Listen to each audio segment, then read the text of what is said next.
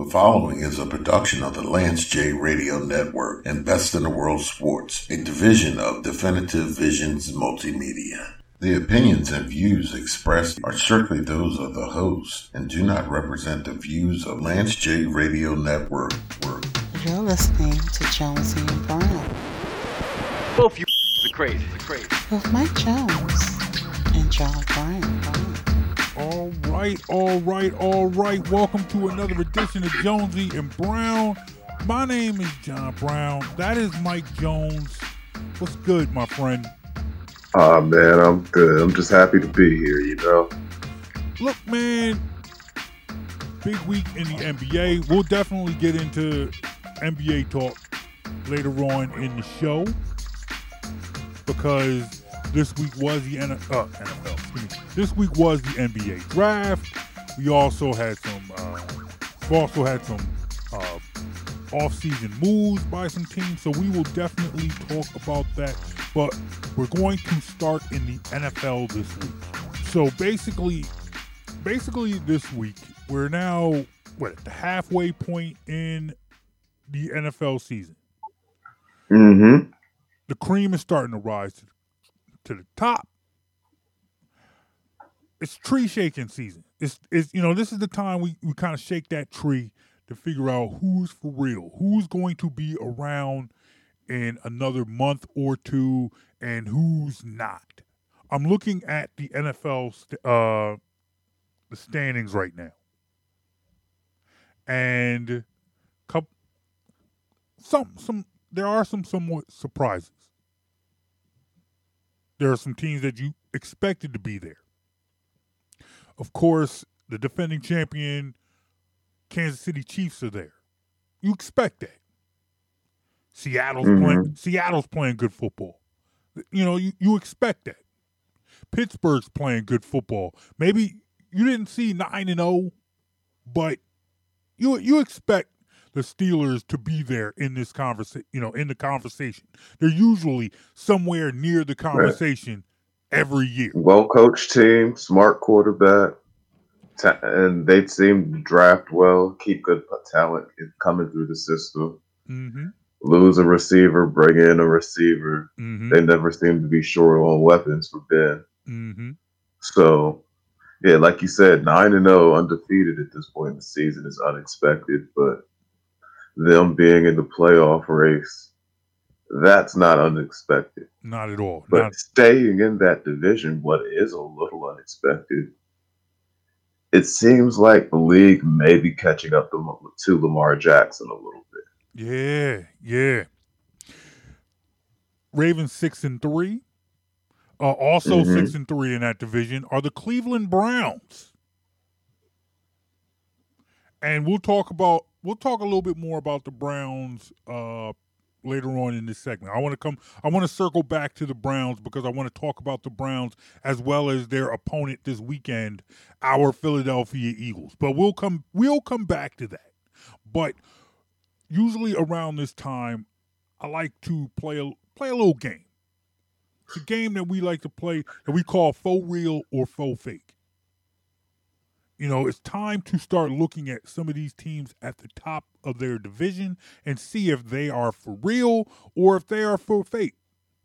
And let's start in the AFC. Let's start right out the bat with the Buffalo Bills. They are on top of the AFC East right now with a 7-3 record. They are 7-3. Mm-hmm. Dolphins 6-3, New England Patriots 4-5. I feel like we have not looked at a division we have not looked at the AFC like this in years. You're going back before the Tom Brady era, before the Bill Belichick era. You're looking at the Buffalo Bills on top of the AFC East at 7-3. Mm-hmm. Are you surprised by that? No. Why not? Because they're in the AFC East, and somebody has to win games in that division. Got that right. The Jets, they're the Jets. Oh yeah. There's no need to talk about. then It's about time to defund the the Jets. Dolphins seem to be a team on the rise, but they're not anything you'd look at and say they're world beaters yet. Mm-hmm. The Patriots are in, I don't want to say disarray, but they're not the normal Patriots this year. You're between opt-outs, a transition at quarterback, Mm-hmm. and because they had, I want to say 8 starters opt out. Yeah. And then you lose Tom Brady and you bring in Cam Newton at the last minute to a team that didn't have enough weapons for Tom Brady to work with. Mm-hmm. And then you have multiple opt-outs all. Mm-hmm. Yeah, that's a no-win situation for Cam. Hopefully best he can hope to do is go out there and show that he's still a competitor. He's capable of grasping Belichick's offense and execute to the best of his ability, but don't expect Cam going forward to look like a great quarterback when you don't put him in a position. Yeah. Great. Definitely. No, So, I guess honestly, it's like it's. There are a lot of surface conversations in the NFL, and I think honestly that might be a point that I come back to a couple of times during this show, because it's easy to look at the Patriots' record. You see what they have been able to do, what they've always been able to do over the years. mm-hmm. Tom Brady is gone. Tom Brady is gone, and now you see the Bucs are 7-3. Meanwhile, on the flip side, Bill Belichick and the Patriots are 4-5. So it's easy if you're just looking at this. If you're just looking at the standings to say, hey, you know what? Maybe it was all Tom Brady. It was all Tom Brady, and you look at the Panthers' decision to get rid of Cam Newton, and you say maybe they should have gotten rid of Cam Newton. Maybe it was time to get rid of Cam Newton because the Patriots are struggling and Tampa Bay isn't, so to speak. But honestly, when you look at the Patriots, how much of their struggles can you really put on Cam Newton's play, and how much do you put on the fact that he's in and out of the run? No. I am by no means calling Cam Newton a great quarterback. Okay. He has potential to be great. Mm-hmm. I'm not saying he's out there playing great football right now. He's not. Mm-hmm. He's not playing, but he does not have weapons or the things around him right now that would make it easier for him to be great, to get comfortable in the new system. Cam, at his best in the NFL, was extremely dangerous, but he was not what anyone would call a pure passer. Mm-hmm. He was a streaky passer. When he's on, he's on. But he's not the guy you expect to go out there and throw 70% for a season. No. So now at a more advanced age with injuries, multiple injuries from playing a running style, being as big as physical as he is, guys are giving him his best shot. Those hits add up. Mm-hmm. So Cam is at a point now in his career where he does need to be able to win games with his arm. Like guys you see play into their 30s as a quarterback and be successful are guys who can win games with their arms. These are your Ben Roethlisberger. Ben Roethlisberger earlier in his career was known as the big tough guy who made all these physical plays. And watch Ben Roethlisberger play now. He gets that ball out. He reads the defense. He throws. He gets it out. He's not looking to do all that extra stuff he did early in his career. Drew Brees, you still have to move the pocket for him because he's a smaller guy, but he's looking to get that ball out fairly quick. Yep. Tom Brady, get the ball out, or you'll see Tom Brady crumble and go. Mm-hmm. He knows when the play's over. These guys, they win games with their arms. If you're a quarterback in the NFL in your 30s, You don't get more gifted, physically gifted. You get less gifted, less mobile, less quick, less agile. So we have to see Cam Newton advance into that next phase of his career if he wants to have sustained long-term success. But with the cast that he has around him right now, this is not a good situation for him to be able to try to make that adjustment right now. So Cam's got work to do, but it's, man, I wouldn't say it's all on Cam. Cam's not to blame for the losses. No, not at all. So let's look at who is on top of that division. On top of that division is the Buffalo Bills at 7-3. Mm-hmm.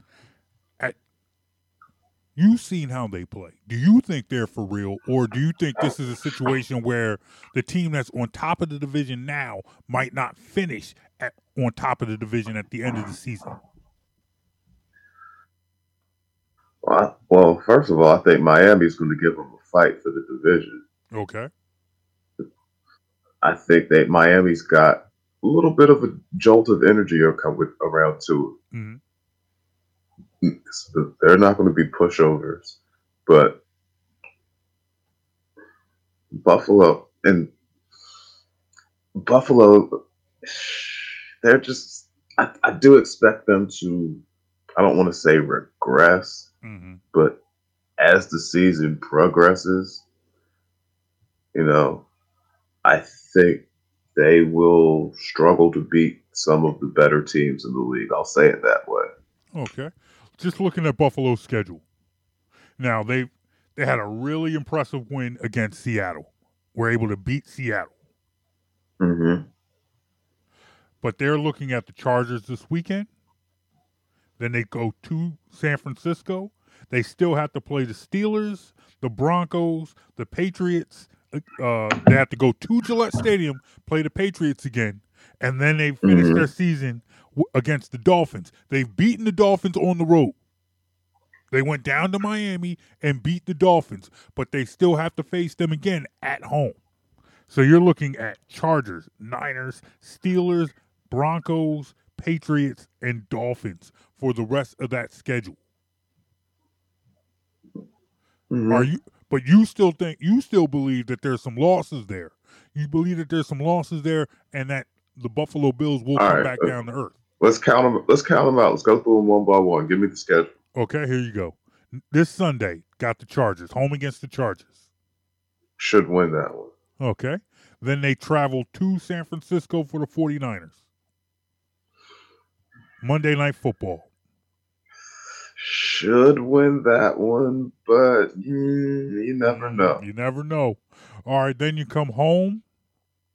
Sunday night game against the Steelers. Loss. At Denver on the 20th. Win. At the Patriots. Once again, Monday Night Football.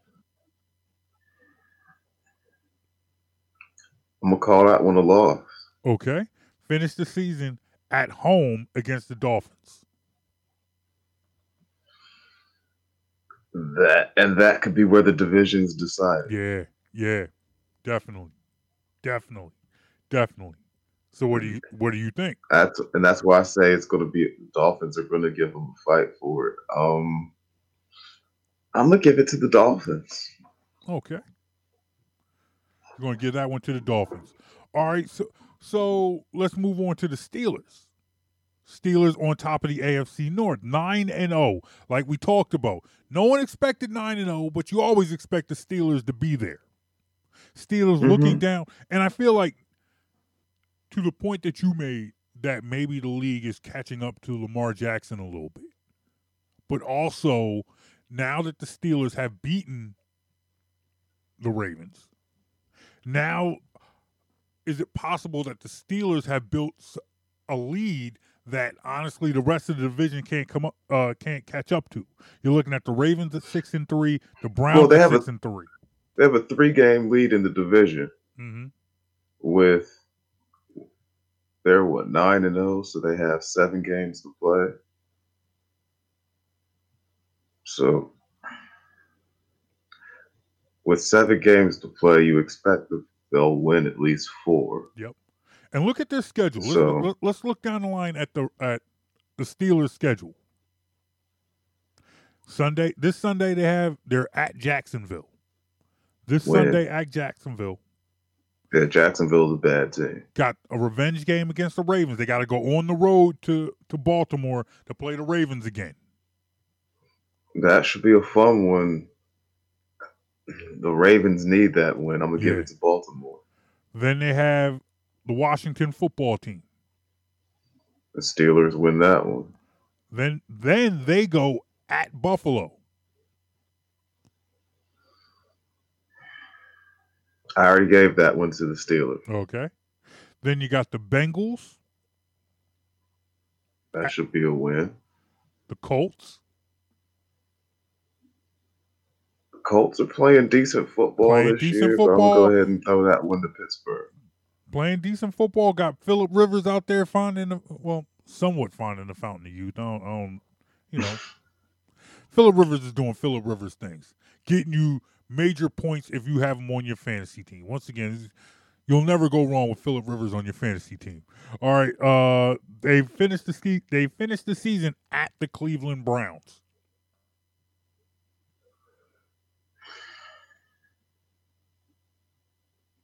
Man, let's go ahead and give that one to Pittsburgh too. That leaves them with 1 loss. That leaves them with 1 loss. You're looking at a 15-1 Pittsburgh team. Mm-hmm. And I think now, honestly, teams like that at this point now, I think the precedence is that last undefeated Patriots team. You go all out in the regular season. You ball out in the regular season. What do you have left come the postseason? Like, you look at I don't know if that's a fair evaluation, JB. Why not? Because I'm looking at a 15-1 team. I'm sitting here, and you on paper, in theory, you look at a 15-1 team, and you're saying, "Hey, man, they're juggernauts." But you see this Pittsburgh team. I'm not convinced that this Pittsburgh team is like head and shoulders above the rest of the league. All right, now let's look at that. You mentioned that undefeated Patriots team for a second. Okay. They were every bit the juggernaut they were billed as. Yeah. They ran all the way through to the Super Bowl, and on a off day for their offense, their offense left the field with the lead. Mm-hmm.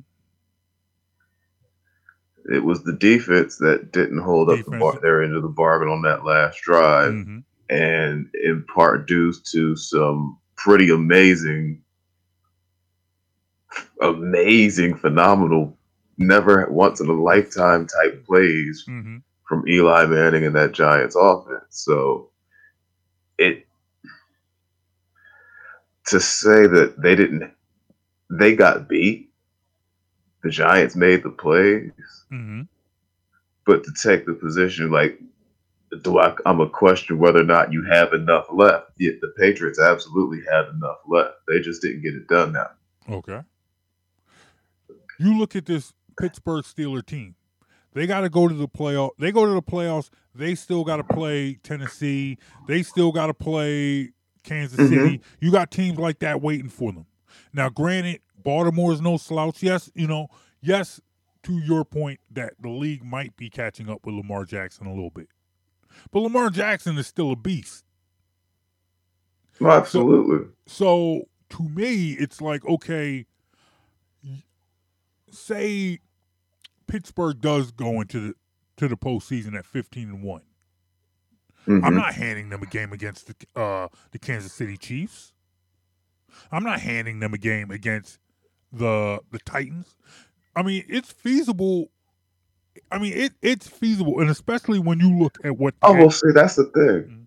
Mm-hmm. Them being 15-1, doesn't necessarily make them the juggernauts of the AFC. Yeah. Because if you look at their remaining schedule, they don't see the Chiefs on there. You don't see the Titans on there. Like the top teams in the AFC, those will be relatively novel matchups. And I don't know that the Pittsburgh Steelers would be favored in all of those matchups. When I was picking wins and losses on the Steelers' schedule, part of that is a reflection of who they're playing against. And they're not playing the cream of the crop in the AFC or the NFL and interdivisional games through the remainder of their schedule. Oh, interconference games, excuse me. So yeah. So I mean, 15-1 is a matter of you beat who you play, not because you're beating the best of who's out there. Mm-hmm. But I just think that when you look, and I'm speaking on paper versus play. Mm-hmm. You look at the schedule. You look on paper. You see a 15-1 team, and there's going to be people who automatically think, "Oh, Pittsburgh's just a beast. Pittsburgh's just killing them." But that's not necessarily, the reality. I mean, in the end, Kansas City, and we'll get to them in a second. Kansas City's 8-1, and then there's a lot of 6-3 teams right now. Miami 6-3, Ravens 6-3, Browns 6-3, Colts 6-3, Titans 6-3, Raiders 6-3. Mm-hmm. So, and in my opinion, Kansas City is still the class of the AFC, regardless of them being one game behind the Steelers for the number one seed. And now they're a team with some experience. So Kansas City's a team that I would not be worried about having to play a playoff game in Pittsburgh later on down the line. You put Kansas City and Pittsburgh in the AFC Championship game, put that in Pittsburgh, you could still get, Kansas City's not going to fold in the moment. No, not at all. So, real quick, let's move on to the AFC South. Like I said, 6-3. The Colts are on top with the Titans right behind them at 6-3. Of those two teams, who do you see coming out of the South? Who would you say is the for real team coming out of the South? The Colts or the Titans? I think the Titans. I like the Titans. The Titans with some experience. Ryan Tannehill playing better football, making believers out of people, making people believe that last season was not a fluke. Luckily for the Dolphins, they got a Derrick Henry is the reason I like the Titans. Yeah. He's the type of guy who is built to carry the ball 20 to 25 times a game, and he abuses the defense, not vice versa. That's the type of running back that can... Physical. Just a physical runner, a punishing runner. North-south guy. Somebody is going to eat time. When the Titans have the ball, they're going to have the ball for a long period of time because you have a Derrick Henry just pounding the rock over and over and over, just a steady dose of that. And if you have a defense that can't get off the field, a defense that struggles against the run, well, look, he makes teams that don't struggle against the run look like they struggle against the run. Exactly. He's bigger than most of your linebackers in the modern NFL. But Titans have kind of a tough stretch, though. Titans are going to Baltimore to play the Ravens on Sunday. They follow that up at the Colts. Titans and the Colts in 2 weeks. Then you're home against the Browns, who are playing better football. Then you go to Then you got the Jags. Jags not a good football team. Then you got the Lions. Lions not a good football team. Then you travel to Green Bay to take on the Packers. Sunday Night Football. You end your season against the Texans. Texans not a good team. So you have 4 pretty tough games on the Titans' schedule. at Ravens, at Colts, home against the Browns, at Jacksonville, home against the Lions, at Green Bay, at Texas.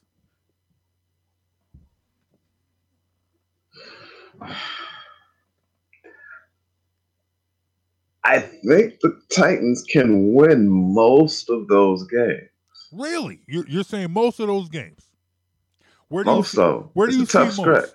Where do you see most? Ravens win or loss? I think they can beat Baltimore. I think they have the answer to. They have a formula to beat the Ravens. The Ravens have a great secondary, a great pass coverage, but they're not especially strong in run defense. Okay. And I think Derrick Henry has a shot at gutting them. Okay. So you have that as a win. At the Colts. Mm-hmm. At the Colts. I think they beat the Colts. Oh, okay. I don't trust Phillip Rivers. Got you. Home against the Browns. They should be able to beat the Browns. Okay. Then they got Jacksonville and Detroit. We'll put those both. No disrespect to them. We'll put both of those as wins. Yeah. Packers at the Packers. Packers should win that one. Okay. Home against the Texans. That's a tough game. Oh, excuse me. Wait. Sorry. Correction. They go to Texas. They go to Houston to play the Texans. They finish out on the road. 2 road games on the road at the Texans. That's a tough game. As that one at this point is hard to call. Kind of depends on who needs it more. Mm-hmm.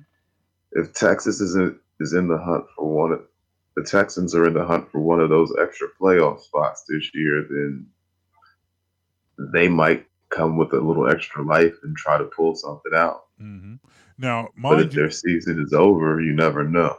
Now, mind you, Texans played. Indianapolis has yet to play the Texans this season. I'm looking at the Colts schedule. They are home against the Packers this Sunday. You got Aaron Rodgers and the Packers coming to the Colts this Sunday. Then they go take on the Titans.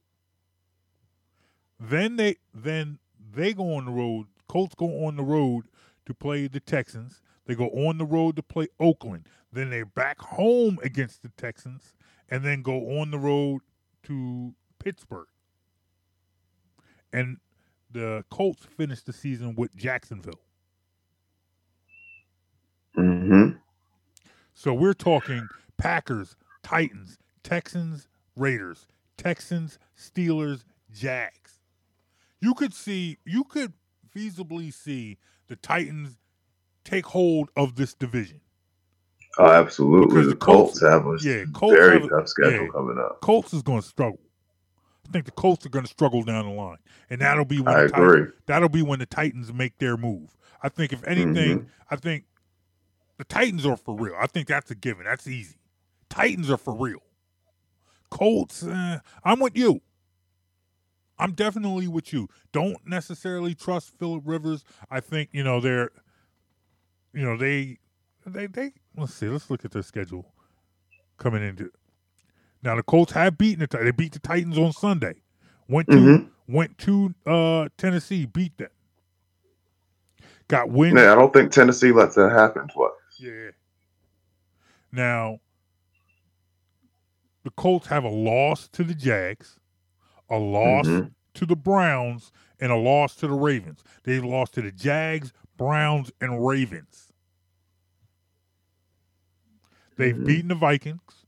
Vikings ain't that good.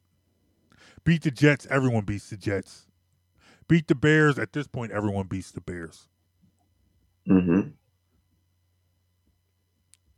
Beat the Bengals. Everyone except for the Eagles beats the Bengals because the Eagles tie the Bengals. Beat the Lions. It's a participation trophy. Yeah, I mean, they're not world beaters. No. Their defense is solid, but I think their record will come back to earth as the season progresses and they hit a tough stretch of schedule coming up. It's a tough stretch of games coming up. Yeah, agree. I think Tennessee's for real. I think Colts are for fake. Let's move on to the AFC West. Kansas City Chiefs 8-1. Of course, the Kansas City Chiefs are for real. Nipping on their heels is the LA Raiders. Excuse me. The Vegas Raiders. The Vegas Raiders. That still takes a little bit of getting used to. Honest, look, real quick, I think that Raiders Stadium looks awesome. That stadium looks dope. I can't wait for them. I can't wait to see what that stadium looks like filled with people. Exactly. That's when you really get to feel like you get to see what the real feel of the stadium is, how it sounds when it's full of fans. But it's great that the all black building that looks dope. I got I want to see what that stadium looks like full of people. But Raiders 6-3 right now. Let me pull up their schedule. There's some good wins in there.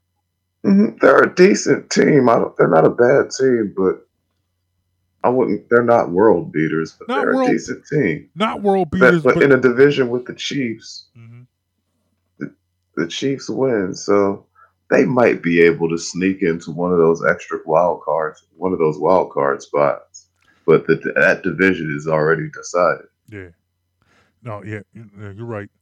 They beat Carolina. Carolina's all right. Not necessarily might not be their year, but Carolina's no slouch. The Raiders are the Chiefs' one loss. Beat the Saints, beat the Chiefs, beat Cleveland, beat the Rams, and beat Denver. Yeah, there's some solid wins in there. Yeah. Now they got the rematch this Sunday at home. Raiders are at home against Kansas City on Sunday. Then they go to Atlanta. That's your favorite team. That's your boys. Then they got the Jets, the Colts, the Chargers. Excuse me, I said they beat the Rams earlier. I apologize. That's incorrect. They beat the Chargers earlier this season. They got a rematch against the Chargers. Then you got Miami, and they end the season against Denver. So there's a good chance that the Raiders will be there at the end of the season. Absolutely. They're just in the division with the Chiefs, so they can't win. Yeah. Definitely. All right, now let's move on to before we move on to the NFC, are you saying the Raiders are for real? As far as being a playoff team, yeah, they're for real. Yeah. But take a quick break, then come back to the NFC. Okay, let's do that. Let's take a quick break. You're listening to Jonesy and Brown. Remember, you can hit us up anytime on Facebook, Instagram, Twitter, Jonesy and Brown. Jonesy and Brown. That's where you reach us. On Instagram, Twitter, Facebook, or you can reach us at Best in the World Sports. We will be right back on the podcast, Jonesy and Brown. Listen to it. Download the podcast, all right? Yeah, do that. You feeling this podcast? To hear this and more, go to SoundCloud.com/BITW Sports or on iTunes or Apple Podcasts and search Best in the World Sports. You're listening to Jonesy and Brown. Not completing high school is more of a social thing than it was an academic thing. Even though all these years have passed, I still had that longing to have my diploma. At age 30, Carissa finished her high school diploma. If you're even considering getting your high school diploma, you can do it. No one gets a diploma alone. If you're thinking of finishing your high school diploma, you have help. Find free adult education classes near you at finishyourdiploma.org. That's finishyourdiploma.org. Brought to you by the Dollar General Literacy Foundation and the Ad Council. Hey, I'm Brandon Graham from the Philadelphia Eagles. Every day during the COVID-19 pandemic, our frontline workers are out there serving us. Bus drivers and grocery clerks, sanitation workers, police, firefighters, and healthcare workers. They're taking care of us. Now let's take care of them. Wear a mask when you go outside. Protect yourself and protect others too. We can do this. Let's mask up, Philly. Help stop the spread. The following is a production of the Lance J Radio Network and Best in the World Sports, a division of Definitive Visions Multimedia. The opinions and views expressed are strictly those of the host and do not represent the views of Lance J Radio Network. You're listening to Jonesy and Brown Both you are crazy. with Mike Jones and John Brown. All right, we are back on Jonesy and Brown. He is Mike Jones. I am John Brown. We are talking NFL. Talked the AFC in the last segment. Now we're going to move over to the NFC. All right, we're playing faux real or faux fake. That's when we're talking about these teams. We're trying to figure out who's going to be there at the end of the season. Don't want to start with the NFC East. No, start with them. They're all bad. It doesn't matter what happens. I understand it doesn't matter what happens. I understand they're all bad. I understand, and there's no expectation for any of these teams. Whoever wins the division and goes to the playoffs, there's no reason to think any of these guys would win a game. Exactly. So they're all fake. They're all fake. But that being said, who do you think is going to win this division? Who's going to be the team that sucks less than the rest of the teams in that division? Because that's all there is. You think the Giants are playing good football? Daniel Jones looked like the best quarterback in the division this past Sunday against our beloved Philadelphia Eagles. He shouldn't be, but he's playing the best football out of the quarterbacks in the division. Playing the best football. You know Dallas, Dak's gone. Mm-hmm. So that's Andy Dalton may or may not return. I'm thinking he will, but we'll see.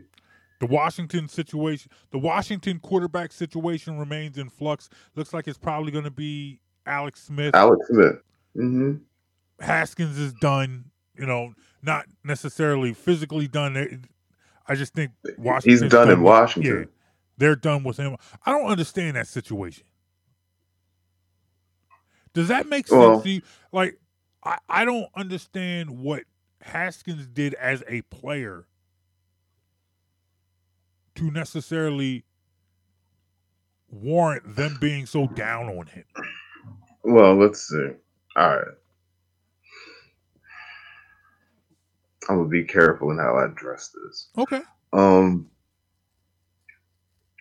My Ohio people, my Ohio State people. And who is that? You said you're Ohio. My Ohio State people. I'm not dropping names. Okay. I have an Ohio State guy. Okay. And he was quite clear with me when he was sharing that Haskins had a reputation for not being the most prepared, not studying the most as a quarterback. So not having the greatest work ethic. Okay. So it is easy to see where in Washington, where you have a situation where he wasn't necessarily the old coach's first choice, and he wasn't necessarily the new coach's choice at all. See, Ron Rivera, it just came in this year, and he may very well want a chance to start fresh with this team and get his own guy in there. Yeah. So, yeah, there were some things working against Dwayne Haskins. His play was not stellar. No. But yeah, this is one of those cases where the kid was, from what I heard from my Ohio State people, not the most disciplined of quarterbacks. So you think this is more off the field? This is, I mean, you talk. Oh no, I don't think it's off. This is before the field, not necessarily off the field.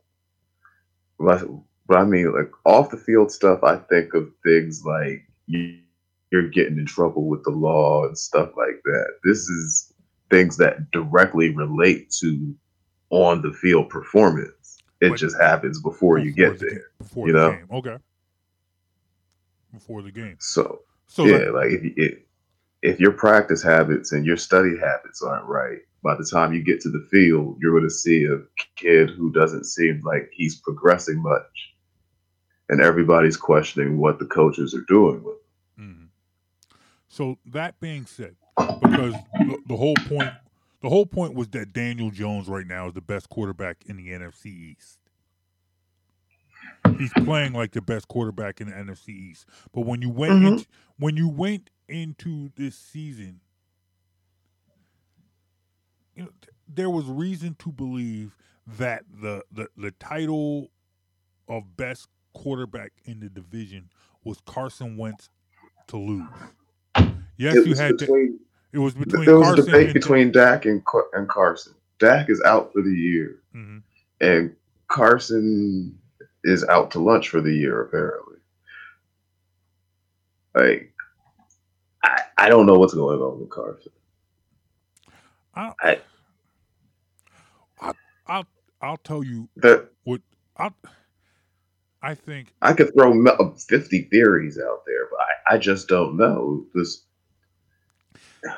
Well, I've talked about it. You do know what's going on with Carson.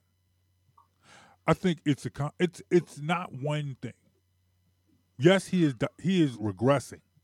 That's obvious. That's being Captain Obvious. Like, you can't just flat out say he's not talented or not good, because you've seen him perform at a very high level.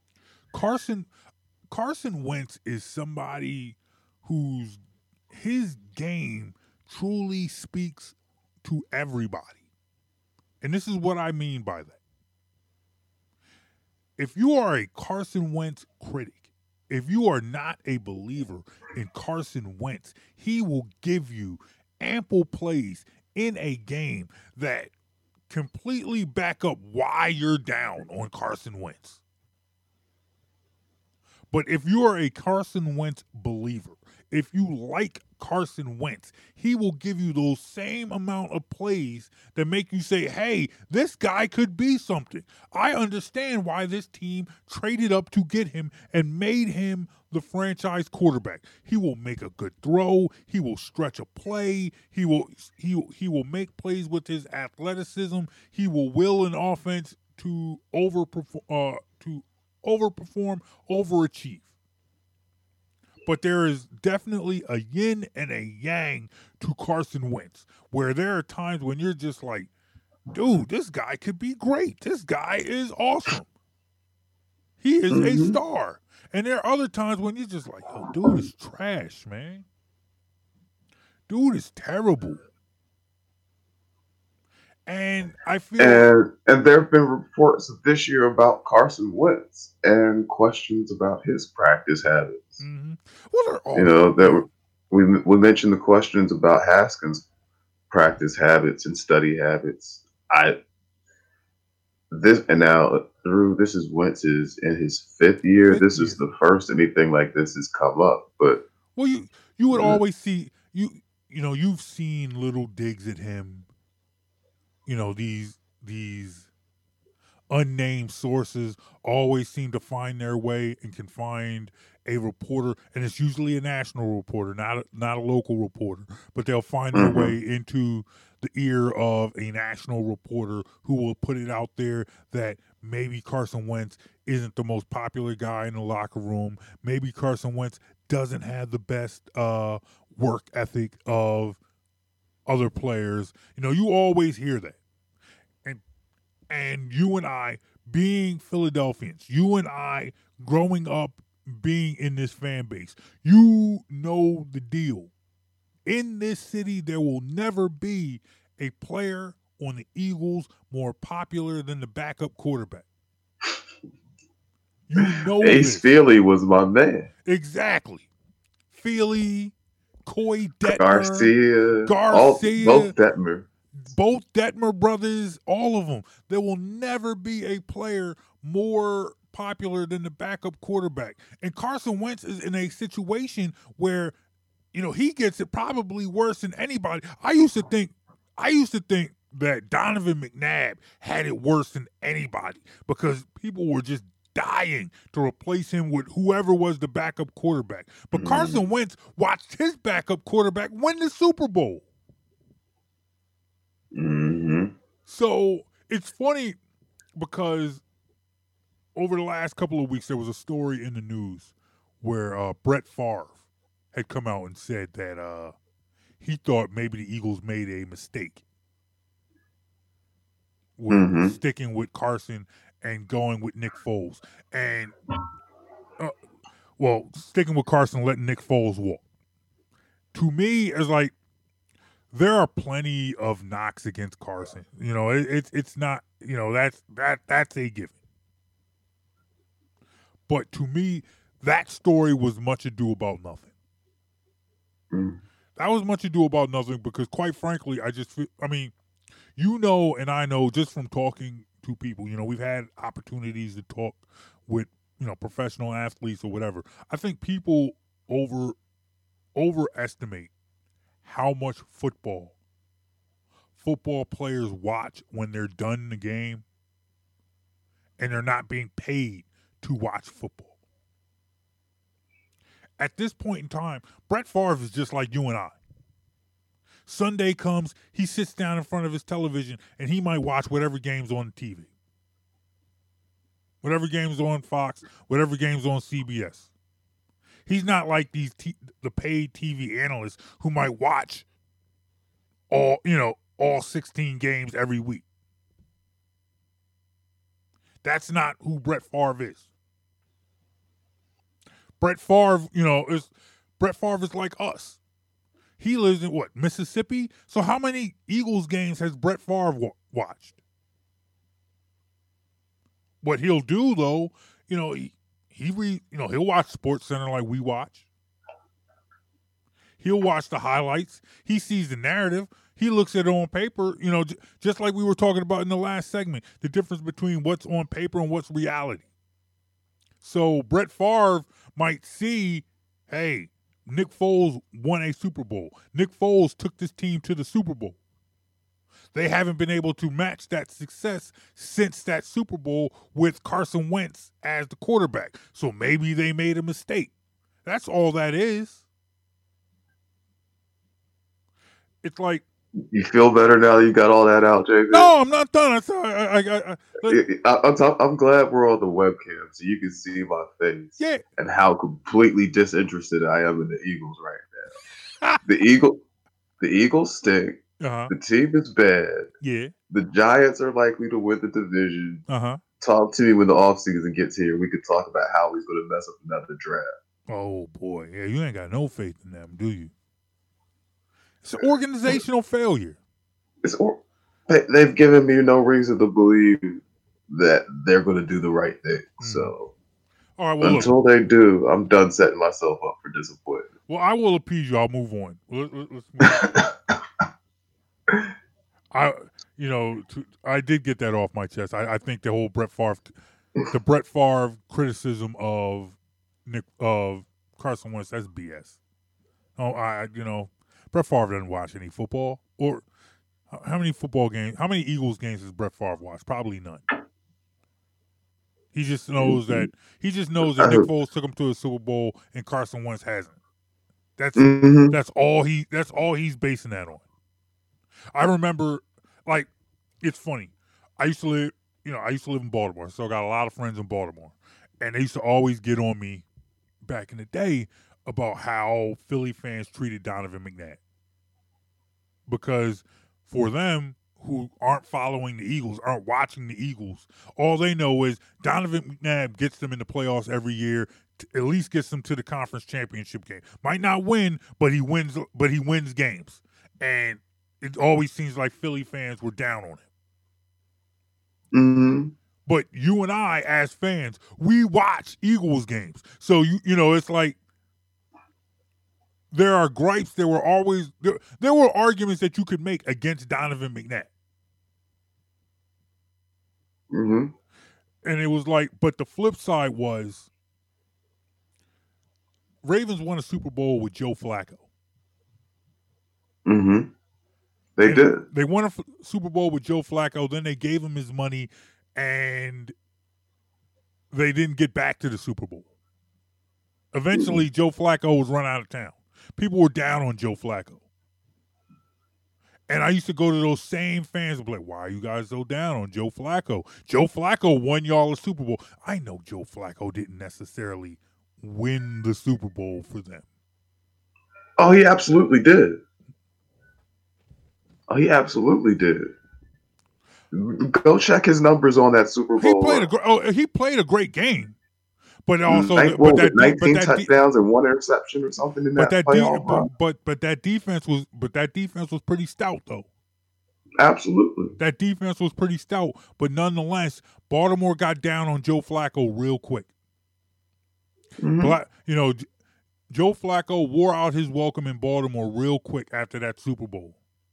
And that's when they want to start talking about nuance. And that's the flip side of it. When you're watching your team win, you know the narratives. You know the narratives, and you know what might appear on the surface as opposed to somebody who's not watching your team's games. Mm-hmm. So that's the difference between when Brett Favre wants to throw out his criticism. Brett Favre's not a paid analyst. It is what it is. But like I said, we're moving on because you don't want to talk about the Eagles no more. Let's move on. 7-2 Green Bay Packers. Let's talk about them. Let's talk about the 7-2 Packers. They're a real team. They're for real. They're a real team. See, here's the thing about the NFC this year. The NFC is in an unusual situation because I don't see a team out of the NFC that has that quarterback on a rookie deal that's dangerous. If you think about the young quarterbacks around the NFC, who are you thinking of? Or still on a rookie deal? Kyler Murray, maybe. Who else? Are there any other young, good quarterbacks in the NFC besides Kyler Murray? I'm blanking. NFC East, no. NFC North, no. NFC South, no. Those are all vets. NFC West, not really. Yeah, you're Kyler Murray. He's the only one, and that's usually your formula to get through to the Super Bowl these days. Is have an underpaid quarterback, which is usually a guy on his rookie deal still. Mm-hmm.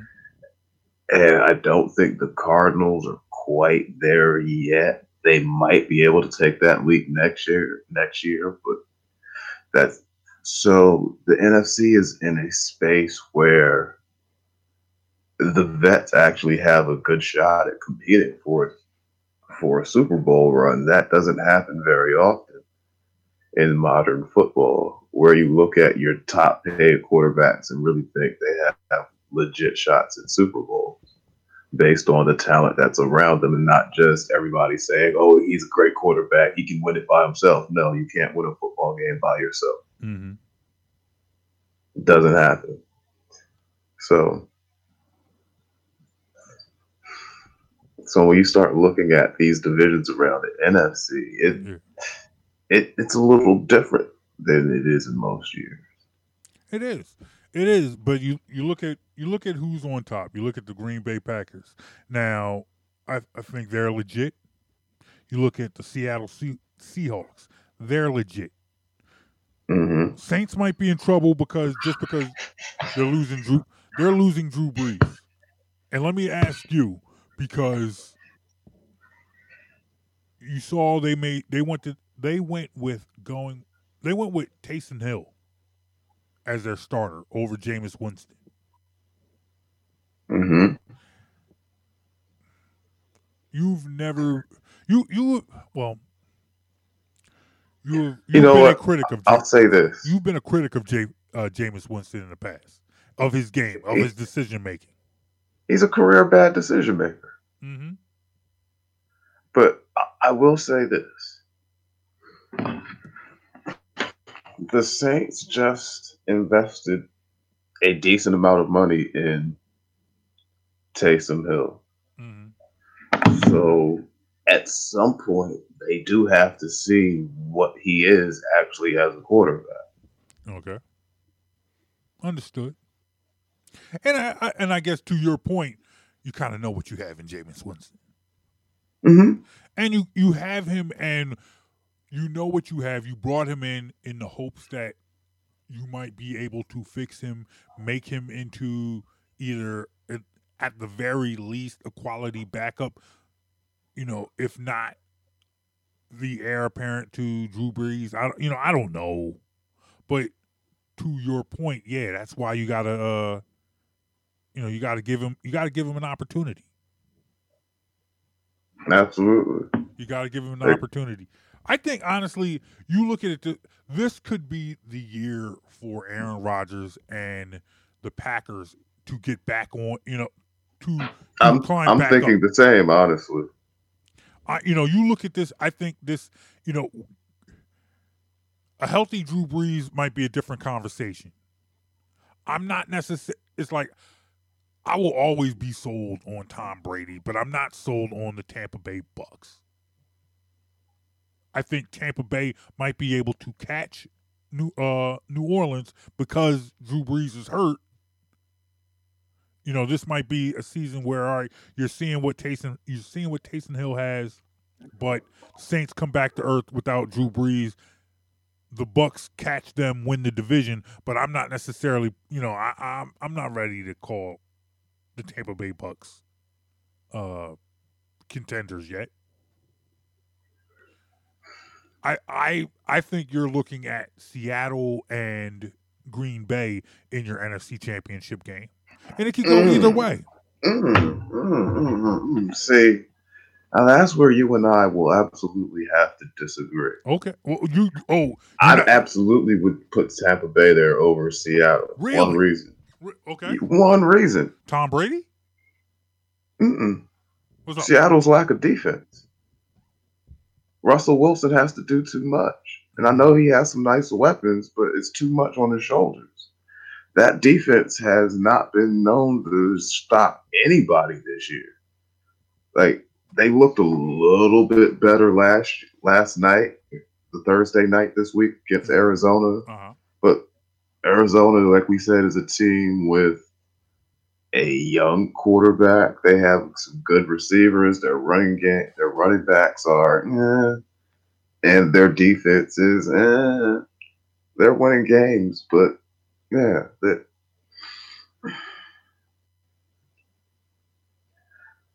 Seattle's defense scares me. When it comes to playoffs, because by the time you get to the playoffs, you're looking at teams that pretty much all have their offensive identities figured out. And if you don't have a defense that can go out there and stop somebody, these teams are going to go out there and just execute against you all game long. Mm-hmm. So that's why I would pick against Seattle in the playoffs. Okay. At this point, looking at that team's performance, they lack the defense to really make a deep run. Okay. So you see a Tom Brady versus Aaron Rodgers NFC Championship game.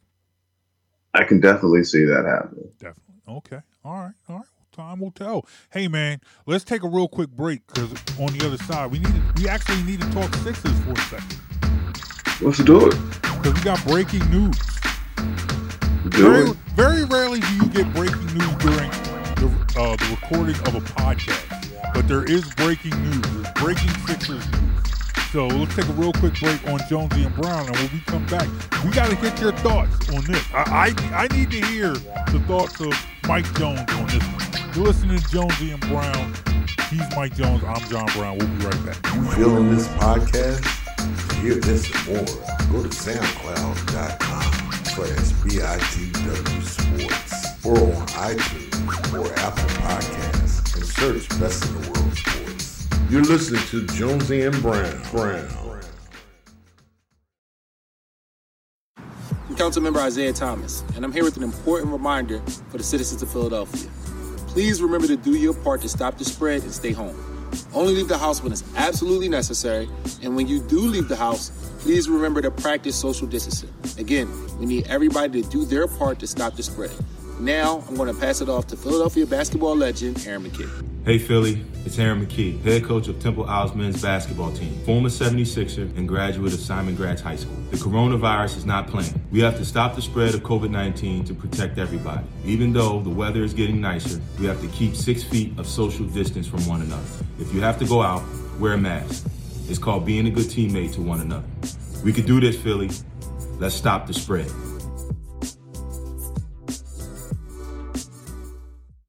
It's me, your heart. High blood pressure is serious, and I can quit whenever I want. Just treat me better. After all, we're in this together. To get your high blood pressure to a healthy range, visit heart.org/blood pressure. A message from the American Heart Association and the Ad Council. The following is a production of the Lance J Radio Network and Best in the World Sports, a division of Definitive Visions Multimedia. The opinions and views expressed are strictly those of the host and do not represent the views of Lance J Radio Network. You're listening to Jonesy and Brown. Both you are crazy. With Mike Jones and John Brown. All right, we are back on Jonesy and Brown. He is Mike Jones. I am John Brown, hanging out with you guys, enjoying the sports, enjoying the NBA off season. NBA draft was this week. NBA free agency has started. Trades have started. And there's big news for our hometown team. Sixers made a signing today. We recorded this show on Friday. It's Friday evening as we talk right now. Sixers getting some bench help. Signing Dwight Howard. Dwight Howard is a Sixer. A 76er. He had announced on Twitter that he was going back to the Lakers. Apparently the Lakers changed their mind, and now Dwight Howard is a Philadelphia 76er signing a 2-year deal. 1 year. Well, we'll see. I thought I just saw a 1-year deal. All right, well, look, you know what? That's for those who are watching the webcast. Got my computer right here. Let's take a look at this. ESPN reports it's a 1-year deal for the veterans minimum of $2.6 million. Let's see. I got my mic in my hand. I'm over here looking. Now I got to scroll down. My man, shout out to my man Sonny's son, who was watching the show as we do the webcast, who brought it up. And now I had to jump on Twitter real quick because that's where we now go to get our news. Yeah, ESPN is reporting a 1-year, $2.6 million for the veterans minimum. All right. Okay. 1-year deal. I will say this because the talk. As I put my microphone back, the talk earlier this week, people were talking about the possibility of the Sixers bringing back Nerlens Noel. Mm-hmm. I thought that I actually was kind of on board with that because I think now it takes away from the problems that you had when they were both here, when Noel and Joel were here earlier in their career, because you were trying to jam them both into the starting lineup. You bring in Nerlens now, he's your bench player.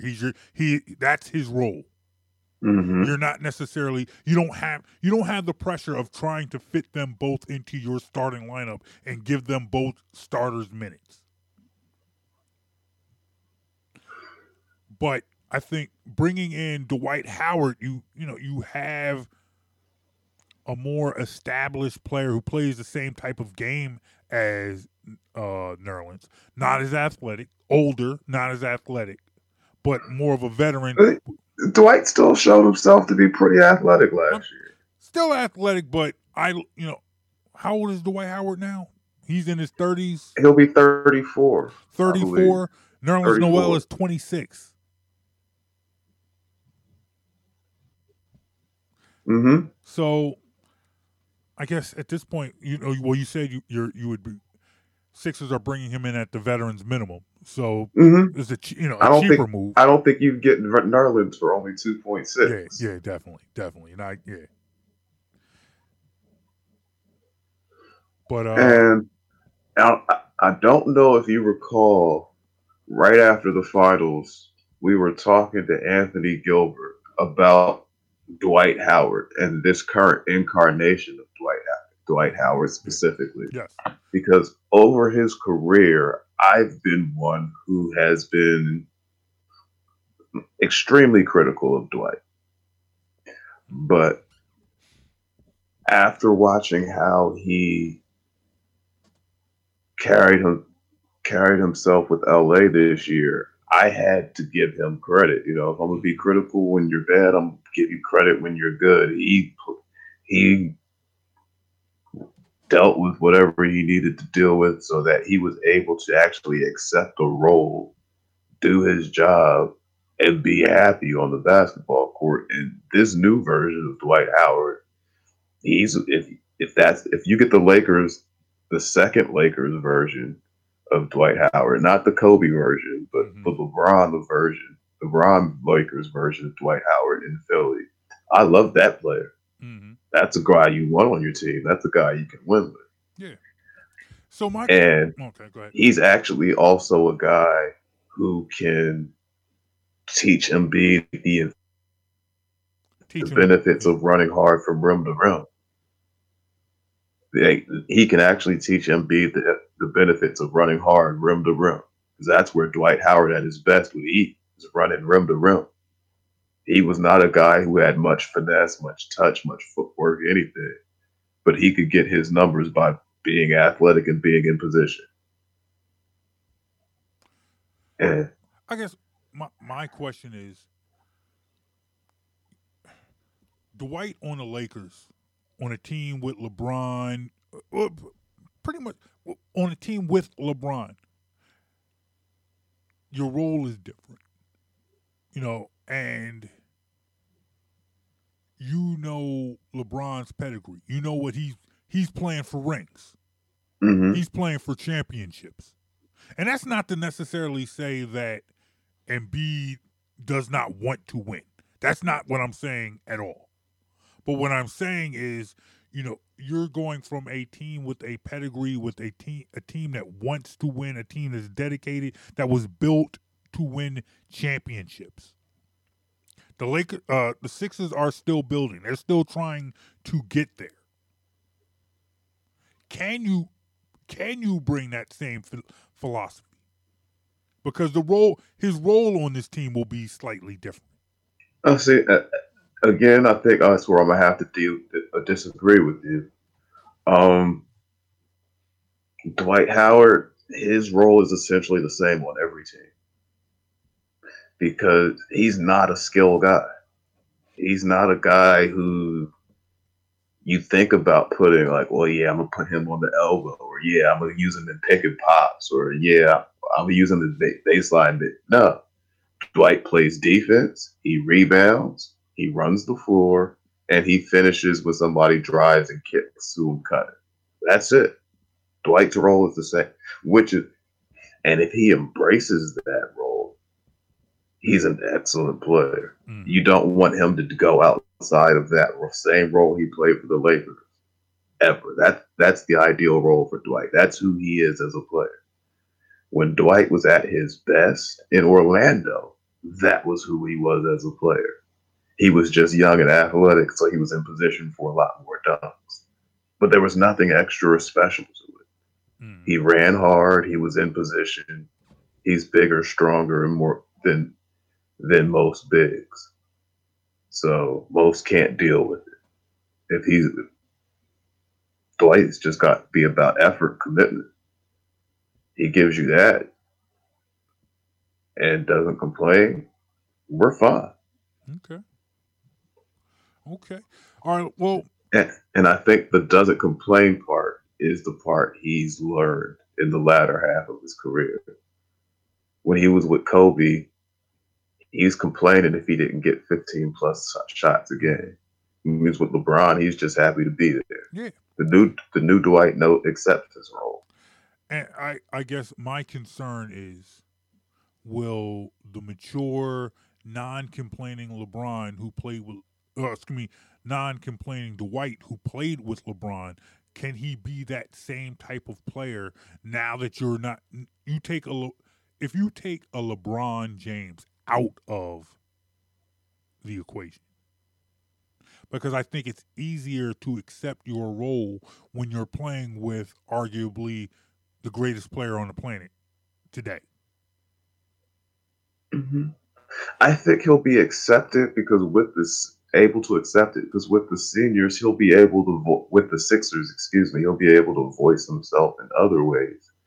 Specifically, he and Danny Green coming in as additions are the vets who've won at a high level. Mm-hmm. They're the guys who know what winning's about now.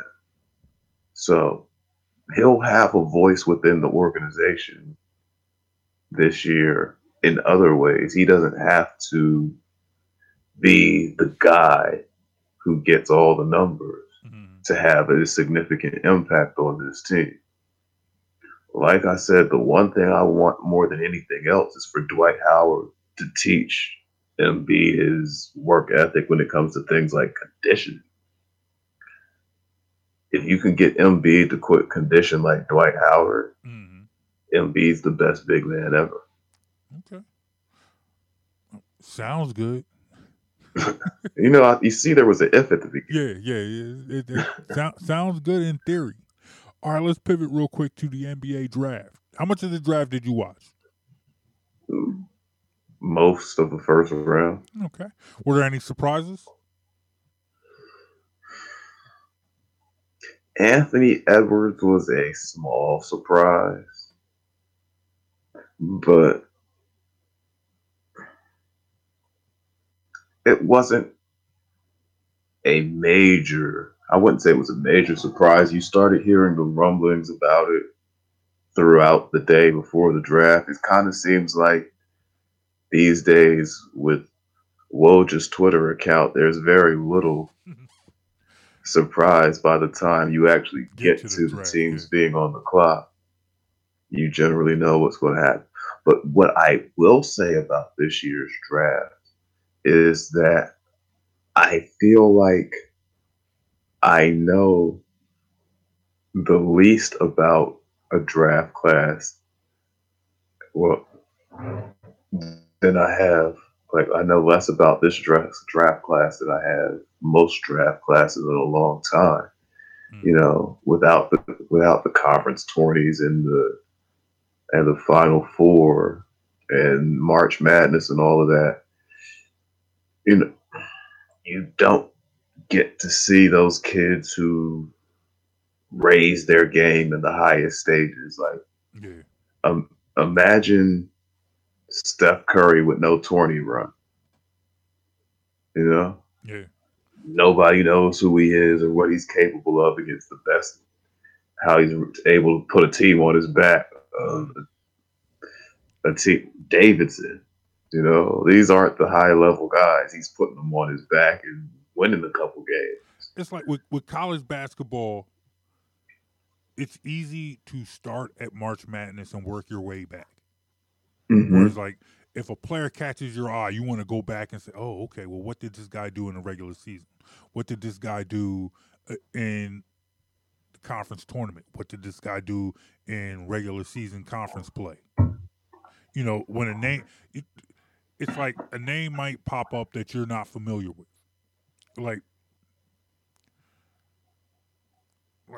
Let's take the Ben Simmons year. Mm-hmm. You were hearing about Ben Simmons all throughout the regular season, but what then happened? LSU didn't even make a postseason tournament.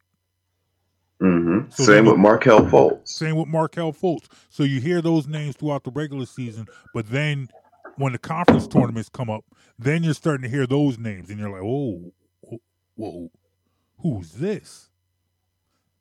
Who is this Jason Tatum guy?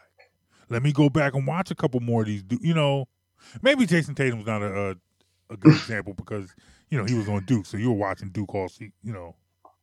Mm-hmm. Yeah, you're familiar with him. You're familiar with him, but you see the point. I get your point. Yeah, you see the point that I'm making. And to your point, without the conference tournament, without the NCAA tournament, you didn't have that. So there were more cases of who's this guy. like, probably the most recognizable name at the top of that draft was LaMelo Ball, and you didn't see any of, you really didn't watch a lot of his team's games. Well, again, I'm the hoop nerd who goes and watches weird tape like that. I don't get watch full games, but yeah, I've seen enough. So what do you think of him going to Charlotte? I think he may be the best pick the Hornets have had in a long time. Maybe since Chris Paul? That was the other Hornets. That wasn't these Hornets. That was I guess that was. So that was the now Pelicans. Yeah. This is the Bobcats slash. Yeah. Hornets. So we're talking. So this might be best pick ever. If you want to be real. Yeah. Him. Yeah. So far, that franchise's best pick was Kemba Walker. Kemba Walker. Yep. Kemba Walker, maybe Emeka Okafor before before the injuries. Yeah. Before the back injuries. So yeah, he's probably gonna go down at this point. He's probably that franchise's best drafted. Okay. But I believe the kid can play. Yeah. He can play. Mm-hmm. He can play. He can play. Don't let your pop anywhere near the team, but it's all good. That's a different conversation. Pop seems to have learned that lesson a little bit now. No, I agree. Sonny Bison, shout out to Sonny saying Larry Johnson was their best pick. Let's be clear. Larry Johnson was a draft pick of a different organization. Mm-hmm. That Hornets team became the Pelicans. This Hornets team came from the Bobcats. Yeah. So we're from this branch of the Hornets. We're just talking about this current iteration of the Hornets and what their draft picks were. Yeah, Larry Johnson was my guy. If we were going back to Larry Johnson and Zoe and those guys, that's a whole different conversation. Yeah, that was my squad. For the sake of this discussion, those guys are excluded. Yeah, no, you're right. Larry Johnson was my guy. That was Grandmama was a monster. Oh my gosh, man, he was like one of my favorite non-Sixers. Mm-hmm. That's and that was back in the age. When you're a teenager and it was acceptable to have more than one team. Once you're over 17 years old, you can't have more than one team. Whatever your team is your team. You're a teenager, hey, you could have about 6-7 teams. It's all right. But like that Larry Johnson, Alonzo, those are two of my all-time favorite college basketball players. And I loved them as pros.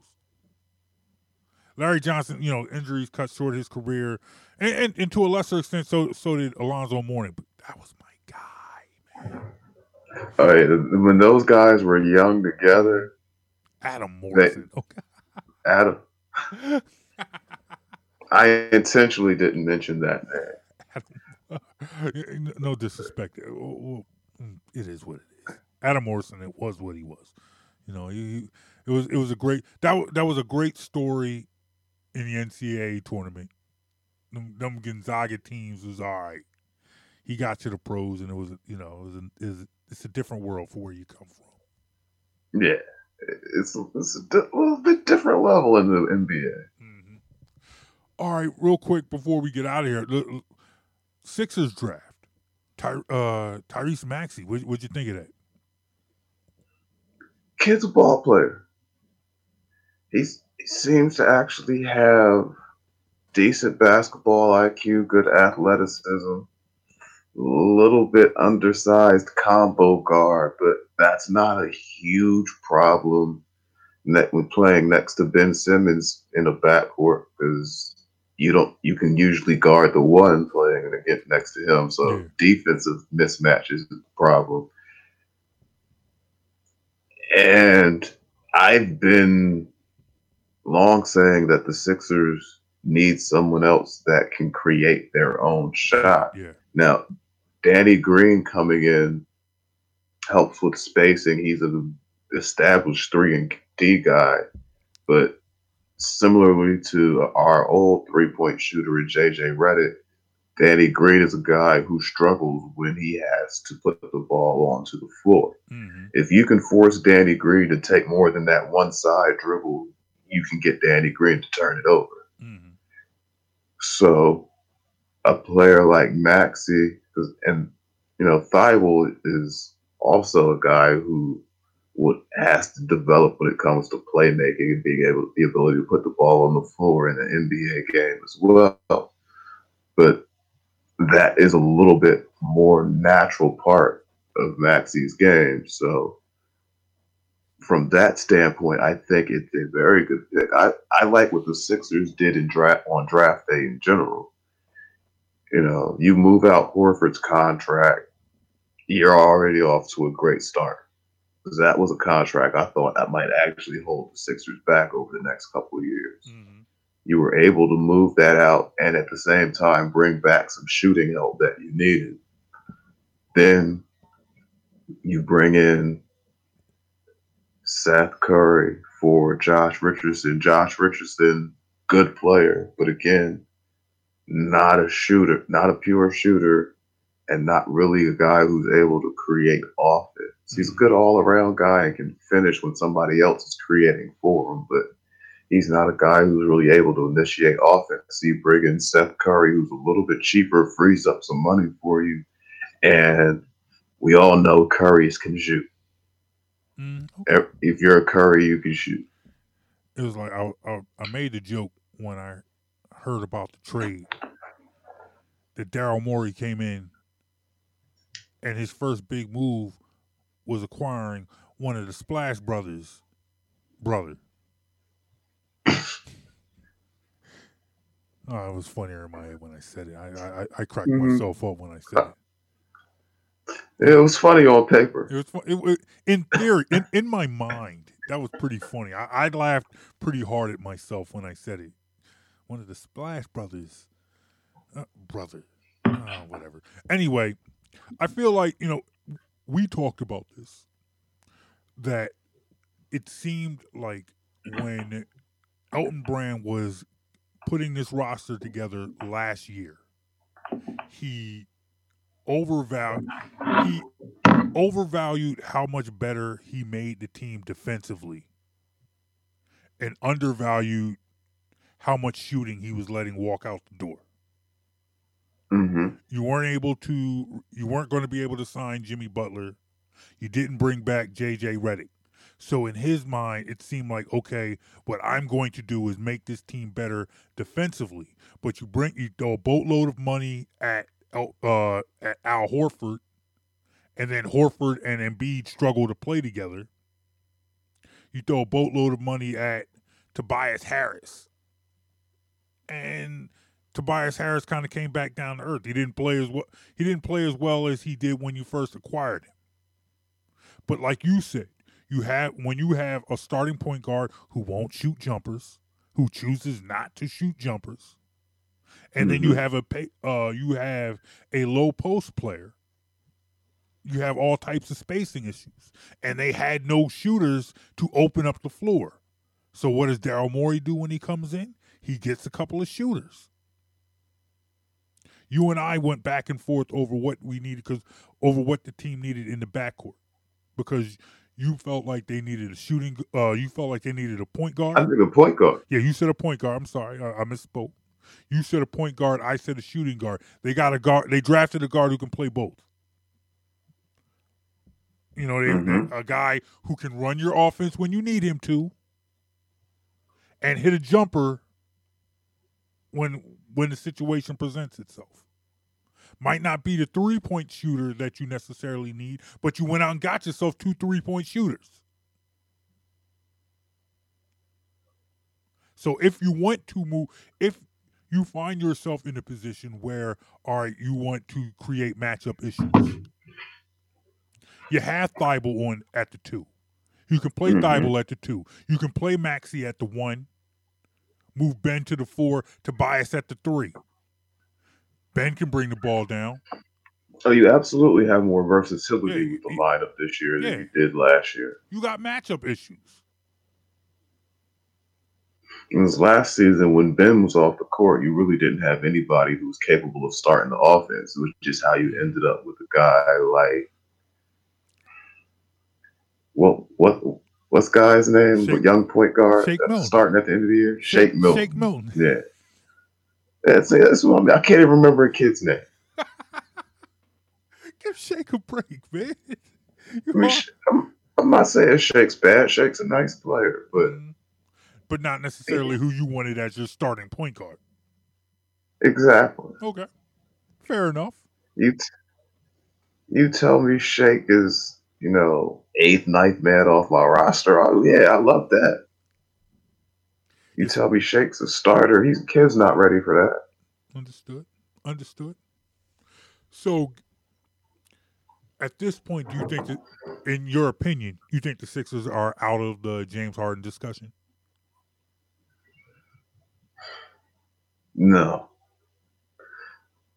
Not yet.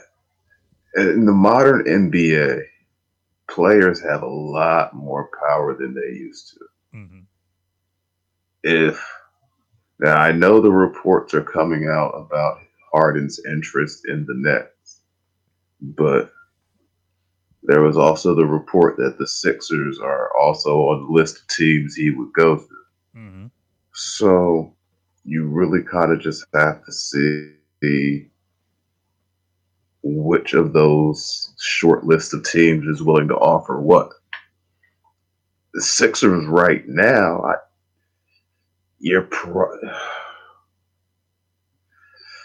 I don't know what the Sixers would be willing to move.